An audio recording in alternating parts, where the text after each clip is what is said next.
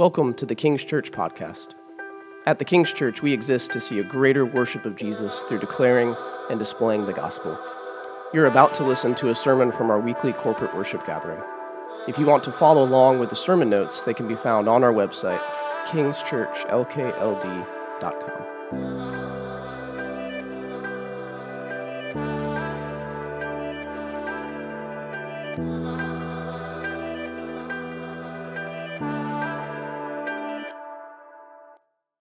Be seated. I wasn't sure what to do with this up here, so I was standing back there ready to go and just waiting for Ryan to give me the cue. Hey, thanks, Ryan, Chris, Ashley. That was really helpful. Really appreciate your participation this morning. That was great. All right, kids, if you're here today, we're glad to have you here, but we're going to let you go, okay? You can head out for programming designed just for you. Yeah, great. And just by way of continuing that theme of letting you know what's going on, every Sunday when we get together, we sing, we have a set of rituals that we go through, one of which is to take a portion of the Bible and spend some extended time thinking through it, talking about it, and ultimately trying to identify what it means for us, believing that somehow God is at work, even in our day, wanting to catch us up into this story that's been going on literally since the beginning of time. And so this is a historic kind of thing that has an immediate consequence, and we take that seriously. So we give it the time we believe it deserves. And we also realize that something has to happen besides just us gathering here. I may or may not do a good job this morning. Jury is out on that one. But that's immaterial as to whether or not God kind of helps us to see something that we didn't see or maybe have forgotten about as we were coming in. And, you know, everybody's life is full of stuff, and we get that. And so gathering together like this and consciously choosing to remind ourselves and one another is such a valuable part of what we do. And seeing that we need God to help us with that, let's collectively just pray, and I'll lead us. And ask for his presence and help this morning in this part of our service. Our Father in heaven, we are so grateful that you are there. Everything in our world argues against your presence and reality. Bad things happening to good people. Tragedies that are unexplainable. Illnesses, setbacks, surprises. For some reason, we're skeptical at heart. And so when it comes to Christmas, sometimes that skepticism just settles into our soul, and we get cynical and cold and just a little bit disillusioned.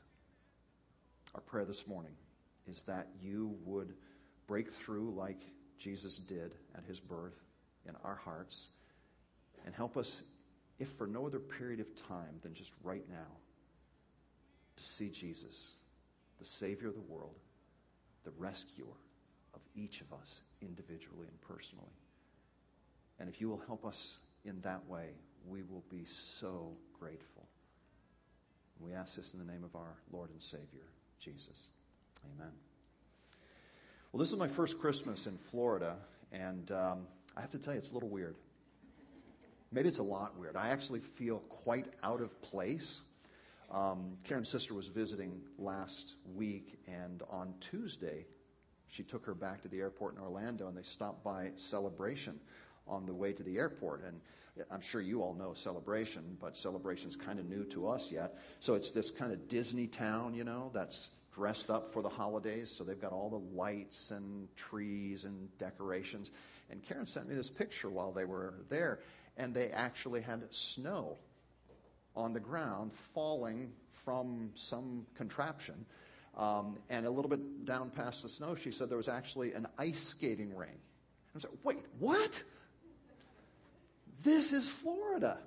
You don't move to Florida for snow and ice skating. That's stuff that happens where I came from, but it's all part of the holiday magic. And Disney being Disney, by golly, there is going to be holiday magic. So there were lights and trees and snow and ice. Monday night, we actually got in the car and drove around Lakeland looking at light displays. And this is not unique to Florida by any stretch, but is there not a certain kind of absurdity when you see a lawn filled with inflatables consisting of Santa and reindeer, the Grinch, Frosty and Olaf the snowman, a bunch of lights and candy canes, and then the little placard out in front, Jesus is the reason for the season. Have you seen those? It's just like something pops in your mind and you realize, man, that's a little confusing. Add to it the parades and the lunches and holiday gatherings and the endless programs and cantatas, whatever a cantata is. You know, that's a word we never use any other time of the year. Oh, yeah, we're going to go down to the cantata. I think of that as a kind of Hispanic sort of restaurant any other time in the year. But this time of year, it is a particular musical program that kids at schools and churches put on. So it's easy. For me, it's easy for everybody to get a little bit disoriented when it comes to the holiday season, to feel a little bit weird, a little bit out of place. And it seems as though the holiday movie industry has kind of capitalized on this sense of frustration we feel as modern Western American Christmas celebrators. You know the story. You know, you meet this kind of harried and hassled hero right at the beginning, and they're noble and they're sweet, but for the life of them, they just can't seem to catch a break. And it goes from one disheartening scene to another disheartening scene. And early on, you believe that, boy, it's just not ever going to work out for this if it weren't for the fact that this is a Christmas story. And then, about 15 minutes in, the hero's hopes are nearly crushed, but some kind of Christmas miracle occurs. A puppy shows up on their door. Or an elderly stranger moves in next door. Creepy at first, but wait, in 45 minutes, that table is going to turn. Or a possible new romantic interest shows up on the scene, and out of nowhere, things began to change. And for the next 45 minutes, this series of events takes place where the hero's almost cynical decline into despair is slowly peeled back, and you start to think, maybe, just maybe, it's going to work out for them. And then, bam, it's all crushed. And you wonder whether it's ever going to happen again. But right there, at that moment, another Christmas miracle happens, and they find their way out. Things start to work out for them.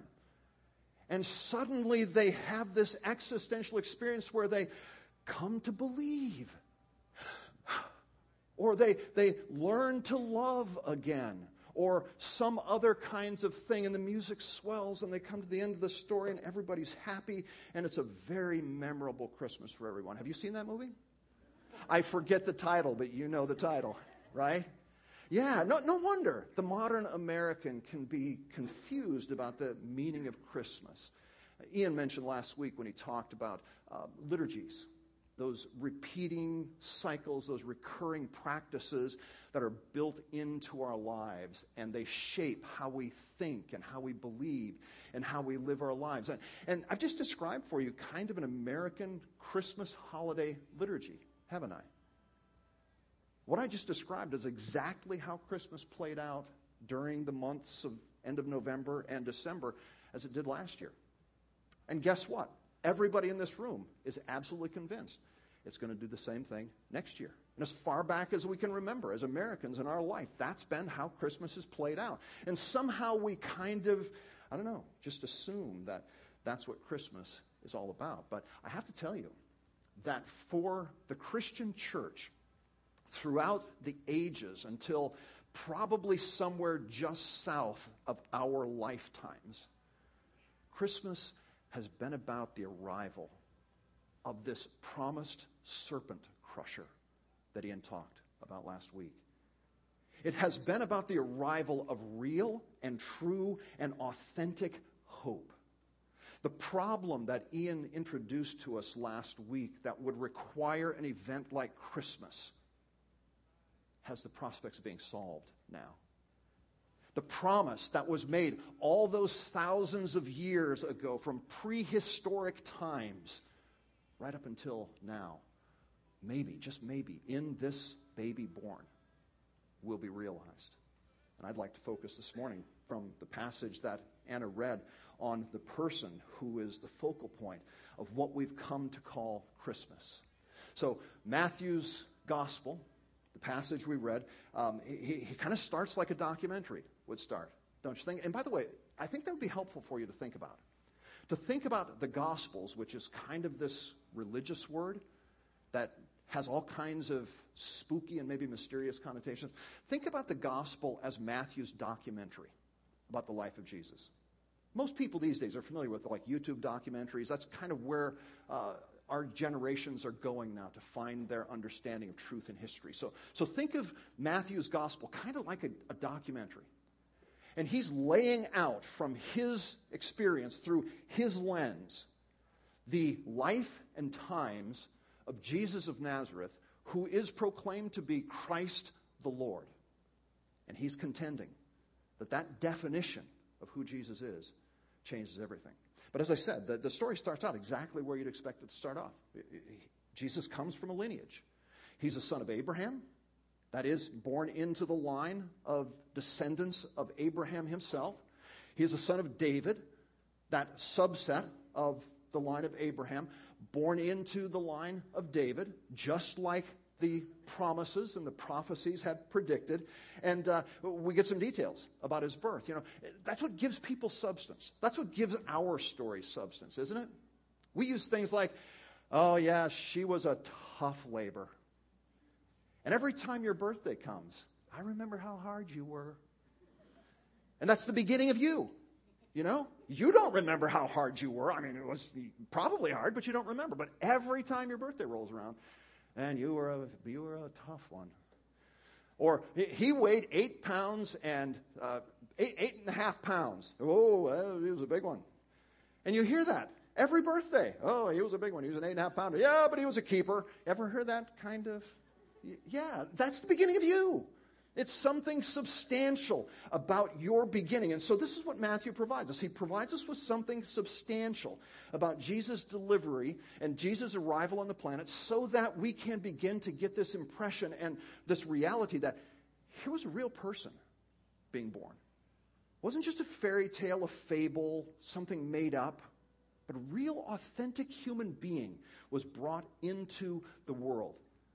There's something so much more about Jesus' birth that Matthew points to. Look at what he says in the 21st verse, the 20th verse of this passage. He says, all this took place to fulfill what the Lord had spoken by the prophet.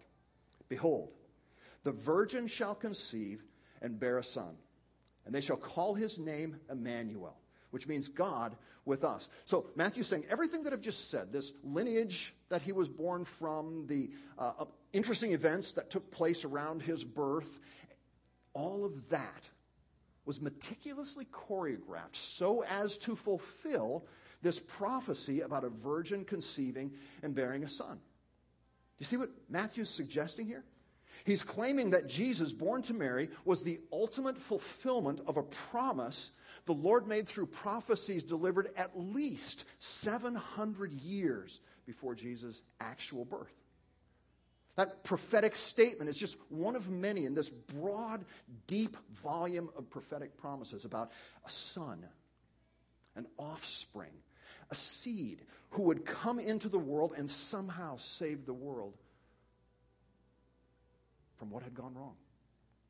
The angel of the Lord who appeared to Joseph in a dream, he tapped into that long-expected string of promises that Ian introduced last week, that Matthew's introducing to him. He says this, but as Joseph considered these things, by the way, let's just pause there. Specifically, the things Joseph was considering, if you remember the passage, is whether or not he should divorce his pregnant fiancée, knowing full well that he had no role in her pregnancy. A dilemma that would make sense to anybody at any time. So while he was considering these things, a true Christmas miracle occurred. The angel of the Lord appeared to him in a dream, saying, Joseph, son of David, do not fear to take Mary as your wife, for that which is conceived in her is from the Holy Spirit. Yeah, talk about a leap of faith here, okay? That's a rather extreme explanation for an unmarried woman's pregnancy. Joseph had to get over this hurdle of realizing that the angel was saying she has not been sexually unfaithful to you, even though she is expecting. And the angel concludes saying, she will bear a son, and you shall call his name Jesus, for he will save his people from their sins. So that's what we want to spend our time thinking about this morning. That is the main point of Christmas. Simply this: it's always going to be a son who saved the world, and the world really needed to be saved. And what I'd like to do is I'd like to use Matthew's gospel just on a survey level to help us identify who the Son is, how it is he saved the world, and ultimately what that means to us. So in the passage we've just read, just kind of unpacked a little bit, Matthew contends that Jesus' birth happened as it did to quote-unquote fulfill what the Lord had spoken by the prophet. So let's just unpack the implications of what that little phrase means for a second. First of all, the big implication is this: there is a God who actually exists and possesses in his person the ability to reveal beforehand what is going to happen, and then has the power and wisdom to bring that event foretold to pass exactly as he decrees. That's massive.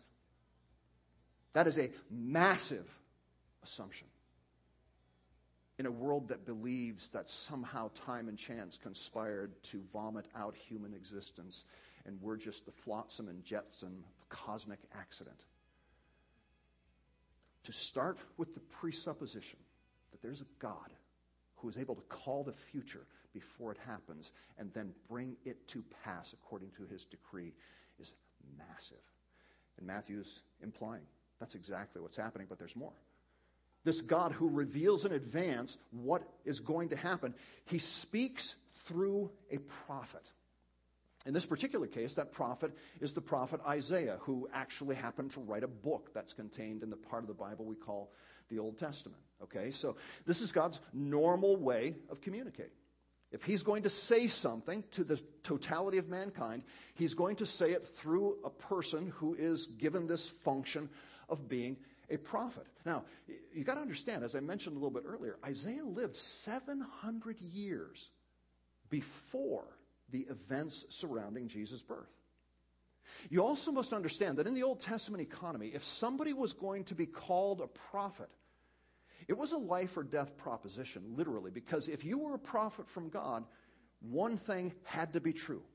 What you said had to come to pass, or you were a fake. And you can read through some of the passages of the law to understand that the penalty for being a fake prophet were severe and extreme to the point of capital punishment in their economy. And so here's Isaiah. He is making a prophecy that Matthew quotes 700 years later, and it should raise in your mind this question: well, how did anybody know that Jesus is who he was talking about? And the fact is, they didn't. They couldn't. Nobody could. However, there was another implication to his prophecy. So this is the way it is oftentimes with prophecy. Many times there is an immediate implication of what is going to happen based on what was said, and then there's this deeper, longer, more eternal kind of implication that is packaged up in it together. And they both exist at the same time. So if we were to turn back to Isaiah, what Isaiah wrote had implications for the narrow window of time in which he lived. Quick history lesson. So Isaiah was writing in a time where a guy named Ahaz was the king. He was a floundering kind of king over a struggling sort of kingdom. The kingdom was Judah, one of the tribes of Israel. And to his north were a couple of warlords. This is more what they are than actual kings. They're called kings, but they were just warlords. They were bad guys, gang leaders who had control over a big hunk of territory. And they decided that they wanted to move into Ahaz's territory. Well, it was a serious threat. Because generally speaking, when warlords moved into those territories, they wiped out everything, pillaged everything, and it was just carnage. So Ahaz was rightly concerned. Somehow in his mind, he crafted this idea that I will go to the real king, the king of Assyria, that lives north of both of these bad guys, and I will make an alliance with him, and he will protect me from them. So after that plan had been crafted in Ahaz's mind, God puts it in Isaiah's heart to go to Ahaz. And he says to Ahaz, basically advising him, listen, don't make the alliance with Assyria. And he offers Ahaz this opportunity to test God. God has said, Ahaz, I will take care of the nation of Judah. Nothing bad will happen to them on your watch. I'm going to back that up. And then Isaiah says to Ahaz, go ahead, ask God to do anything to prove that I'm telling you the truth, and he'll do it, which is, again, the bottom line of a prophet. What he says has to come true. Ahaz, whose mind had already been made up, he had already decided what he was going to do. He said, well, no, far be it from me to ask God. Why? I'm not going to test the Lord. And so he deferred because, as I said, his mind was already made up. And so from there, Isaiah goes on to pronounce this prophecy that Matthew references. But let me read the whole prophecy for you. It'll be up on the screen so you can follow along. Isaiah says, in this context, therefore the Lord himself will give you a sign. Behold, the virgin shall conceive and bear a son, and shall call his name Emmanuel. He shall eat curds and honey when he knows how to refuse evil and choose the good. For before the boy knows how to refuse evil and choose good, the land of those two kings you dread will be deserted. Period. Pause. The Lord will bring upon you and your people and upon your father's house such days as have not come since that day Ephraim departed from Judah, namely the king of Assyria. So what's Isaiah saying here? He's taking the picture of the amount of time that passes between the time a child is born and grows up to the place where they're able to eat for themselves. Curds and honey is what he's talking about here. And before the time that he or she is able to tell the difference between good and evil and actually make the choice to not choose evil. We would say at our point in time, at our stage of understanding that's generally going to be somewhere between 8 to 12 years old, okay? So here's the bottom line of what Isaiah is saying to Ahaz in this context of Ahaz wanting to go to Syria instead of trusting God. He's saying, listen, Ahaz, just hold on, man. Just wait. I know that you're at risk. I know that things look bleak. I know that there's a big problem. But I'm telling you, God is not going to let bad things happen. Give it time. The amount of time necessary for a child to go from point A to point B. And I'm telling you, by that time, those two guys there will be no problem any longer. I'm also telling you that if you go with the king of Syria, that choice is going to have implications for you and your people beyond what you would ever dread. Don't make the choice. And guess what happened in Isaiah's day? Exactly what he said. Exactly what he said. It validated that Isaiah was a prophet because here he was calling out 7 to 10 years in advance what was going to happen on the political scene of his day. And to the letter, it played out, proving that he had indeed heard from God. And now what Matthew does is he pulls that in and he says, but wait.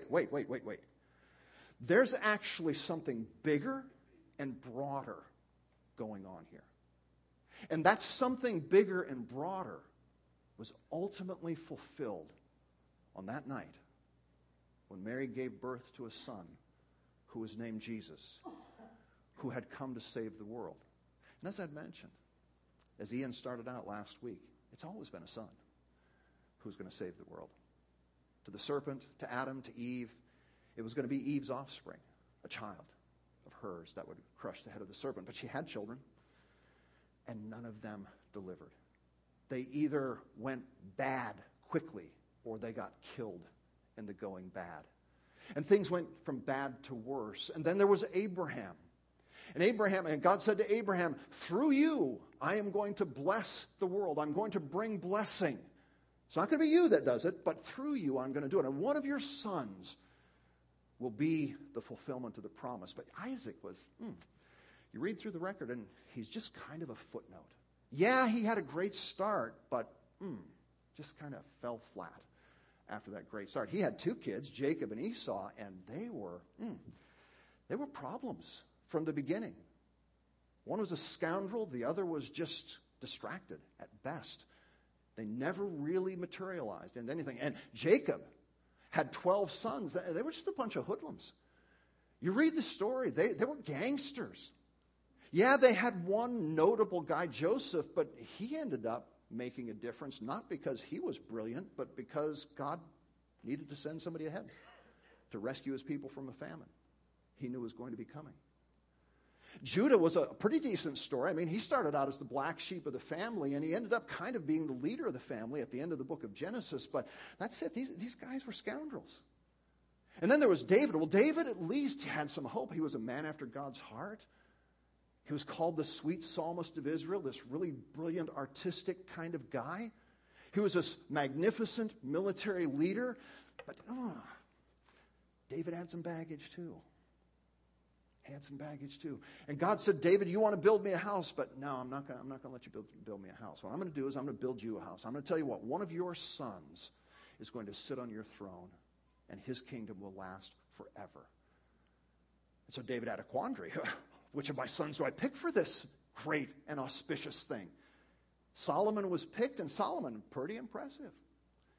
You read the record, he was pretty impressive, but just didn't quite rise to the occasion. And then it gets worse and worse and worse as you read through the rest of the sons of David's history. Do you get the point that I'm making here? It was always going to be a son. But all the sons, to the count of millions and millions and millions that were being born, were not the one. But Matthew comes on the scene, and now he's looking back over what he had experienced like a documentary director. And he's saying, that son did come, and his name was Jesus. In fact, all of Matthew's gospel, by the way, if you're joining us right now in the community Bible reading schedule, I hope you are. Ian's going to talk about a couple books we have back there. If you're not, I invite you to start joining on that right now. But we're reading through the Gospel of Matthew right now. And I don't know about you, but I'm loving Jesus. He is just so amazing. The Gospel of Matthew kind of rises to this crescendo in Matthew chapter 16. There's this event in Matthew 16 that the whole book turns on, and like a master director, Matthew kind of brings us along to that point. And you'll read it. If you're reading the community Bible reading, you'll get to it on Tuesday or Monday or Tuesday this week. So I'm setting you up for it. He takes the disciples away on a little retreat. They're up on a mountain, and by this time there's this huge controversy about Jesus swelling. I mean, he's casting out demons. He's raising dead people. He's healing everybody who comes along the scene. He's teaching in ways that are just astonishing people. And it's like, where did this guy come from, and who is he? In one of the chapters just before chapter 16, Herod, the king of the region, said, this is John the Baptist risen from the dead. What kind of crazy idea is that? Where do you get that stuff? But that's what was going on. And so Jesus asked the disciples, he said, who do people say that I am? The disciples had the word on the street, and so they say, well, some of them say John the Baptist. Others say one of the prophets from old has come back again. Some say Elijah, and blah, blah, blah. And then Jesus kind of deftly turns the tables, and he says, yeah, but who do you say that I am? Matthew chapter 16, Peter perks right up. He says, you are the Christ, which means you are the one who has been promised since the beginning. You are the Christ, the Son of the living God. And get what happens next. Jesus answered him and said, blessed are you, Simon, which is another way of saying, you nailed it. You are spot on correct. Blessed are you, Simon. Flesh and blood has not revealed this to you, but my Father who is in heaven. And don't miss what's happening here. These guys didn't quite get everything that this confession meant, but somehow they had become convinced that Jesus was that serpent-crushing Son prophesied. Now, once this realization had been arrived at by his close followers, Jesus immediately employs that tactic of the prophets. He starts to predict what is going to happen in the near term to validate that he is in control of what is going on.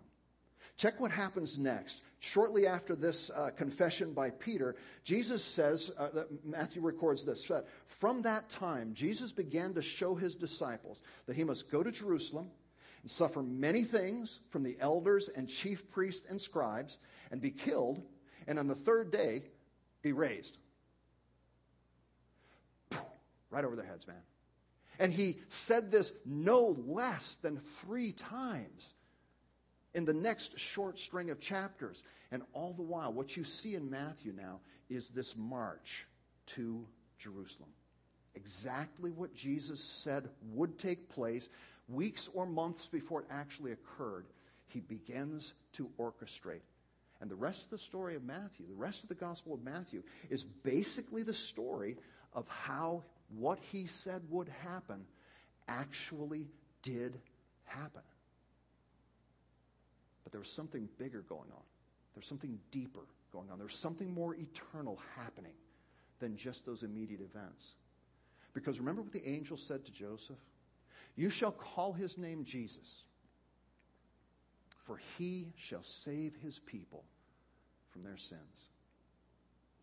What's really happening next is that Jesus is carrying out the salvation of mankind. The disciples at the time didn't know what was going on any more than Ahaz knew what was going on when Isaiah gave that initial prophecy. They just didn't have a clue. But we could resort to another of Isaiah's prophecies to give a commentary on what was happening. In fact, let me do that. Let's just see if how these realities dawned on the apostles dawn on you. I'm going to go back to the book of Isaiah, chapter 53. I'm going to read that chapter for you. Remember, it was written 700 years before a single New Testament epistle was written. And if you're familiar at all with the New Testament, I'm hoping and praying that lights are going to start going off in your mind. And you're going to realize, oh my goodness, that's what was going on as Jesus made his way down to Jerusalem, to be mistreated by the scribes and Pharisees, to be killed, and to rise again. Hear what Isaiah has to say. He starts, for he grew up before him like a young plant, and like a root out of dry ground. He had no form or majesty that we should look at him, no beauty that we should desire him. He was despised and rejected by men, a man of sorrows and acquainted with grief. And as on one from whom men hide their faces, he was despised, and we esteemed him not. And then Isaiah goes a little reflective and says, surely he has borne our griefs and carried our sorrows. That's what it was like for us. He stepped in. He has borne our griefs. He's carried our sorrows. Yet we esteemed him stricken, smitten by God, and afflicted. But he was pierced for our transgressions. He was crushed for our iniquities. Upon him, the chastisement that brought peace to us. And with his wounds, we are healed. All we like sheep have gone astray. We have turned every one to his own way. And the Lord has laid on him the iniquity of us all. He was oppressed. He was afflicted. And yet he opened not his mouth. Like a lamb that is led to the slaughter, and like a sheep that before its shearers is silent. So he opened not his mouth. By oppression and judgment, he was taken away. And as for his generation, who considered that he was cut off out of the land of the living, stricken for the transgression of my people? And they made his grave with the wicked and with the rich in his death, although he had done no violence. And there was no deceit in his mouth. Yet it was the will of the Lord to crush him. He has put him to grief. When his soul makes an offering for guilt, he shall see his offspring. He shall prolong his days. The will of the Lord shall prosper in his hand. Out of the anguish of his soul he shall see and be satisfied. By his knowledge shall the righteous one, my servant, make many be accounted righteous, and he shall bear their iniquities. Therefore I will divide him a portion with the many, and he shall divide the spoil with the strong, because he poured out his life to death and was numbered with the transgressions. Yet he bore the sin of many and makes intercession for the transgressors. Is that not one of the most beautiful things you have ever heard?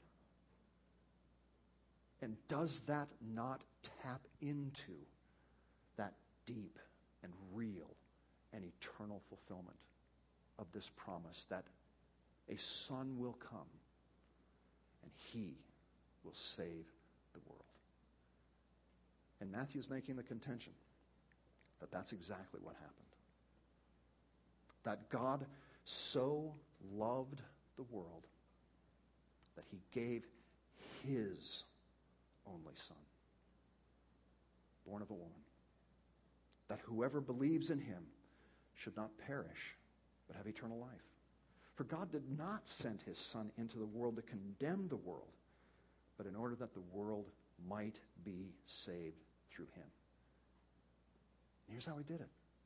Here's how he did it. The immediate events that Jesus predicted would happen in relationship to him were playing out to this greater and bigger and more eternal reality that extends with benefits to us and to thousands and thousands throughout time. So what does that mean for us? Well, I think it means at least two things. If you're like Peter back in Matthew chapter 16, or Matthew who wrote it all down, then you, like them, have come to see that Jesus is the Christ, the Son of God himself. And let me remind you of this. The same thing that was true for Peter is true for you. It's not your brilliance that brought you to that conclusion. It's not your worthiness that brought you to that conclusion. In the same way that it was the Father who opened Peter's eyes to see Jesus for who he really is. That's happened with you if you have come to see him for who he really is. So I'm telling you this. What does that mean for you? Rejoice. Rejoice. Your sin has been covered. Jesus himself has stepped into the flood of God's wrath on our behalf, and he has borne our sins, and God has seen his deed and accounted us righteous, who place our faith, our confidence, our trust, our hope in him. Jesus is the Son of God who came to save the world, and in seeing and in trusting him, we are saved. For God so loved the world that he gave his only Son, so that whoever believes in him should not perish, but have everlasting life. And if that defines where you are, how you see Jesus, then rejoice. The Son has come, the world has been saved, and you're part of that salvation. But here's the other implication for us. It means repent. It means repent. We sometimes think of repenting as this thing way in the background that we did at one time and one size fits all and last forever. No. If the events surrounding Jesus reveal the Son of God, then the reality with me and probably with you is even though I see him for who he is, and I kneel before him because of who he is, I forget. I get disoriented. I get confused. I start to rely on other things to make sense of my life and my place in it. When in reality, I'm alive only in him. And my identity is wrapped up totally in him. I am not my best self now, but someday he shall make me that. And every time I forget, I need to repent. It means renouncing all those self-serving, all those escapist habits that I resort to in my attempt to hedge against my fear of death, my fear of rejection, my fear of failure, my fear of despair. It means that I need to let go of my futile attempts to fit in and just have a little fun. It means I've got to be honest about the reality that for all the years in my life that I've pursued those things hard, they have never delivered. And they never will. The only salvation there is in Jesus. And when I forget that, when I start to behave as though it exists someplace else, then the only logical response is to repent and renounce that falsehood. And repentance is part of the ongoing liturgy of Christ followers. So as I said at the beginning, every Sunday we choose to get together and remind ourselves again and again of what Jesus did. And that's all I've done today. If you've been around church for any length of time, I've told you nothing new today. But it's something I needed to hear. It's something you needed to hear. It's the basis for our rejoicing. And it's the motivation for our repenting. And so as we come to this point in the service, let's pray again, asking for God's help, and then we'll introduce what comes next in hopes that God will continue to help us to rejoice and to repent.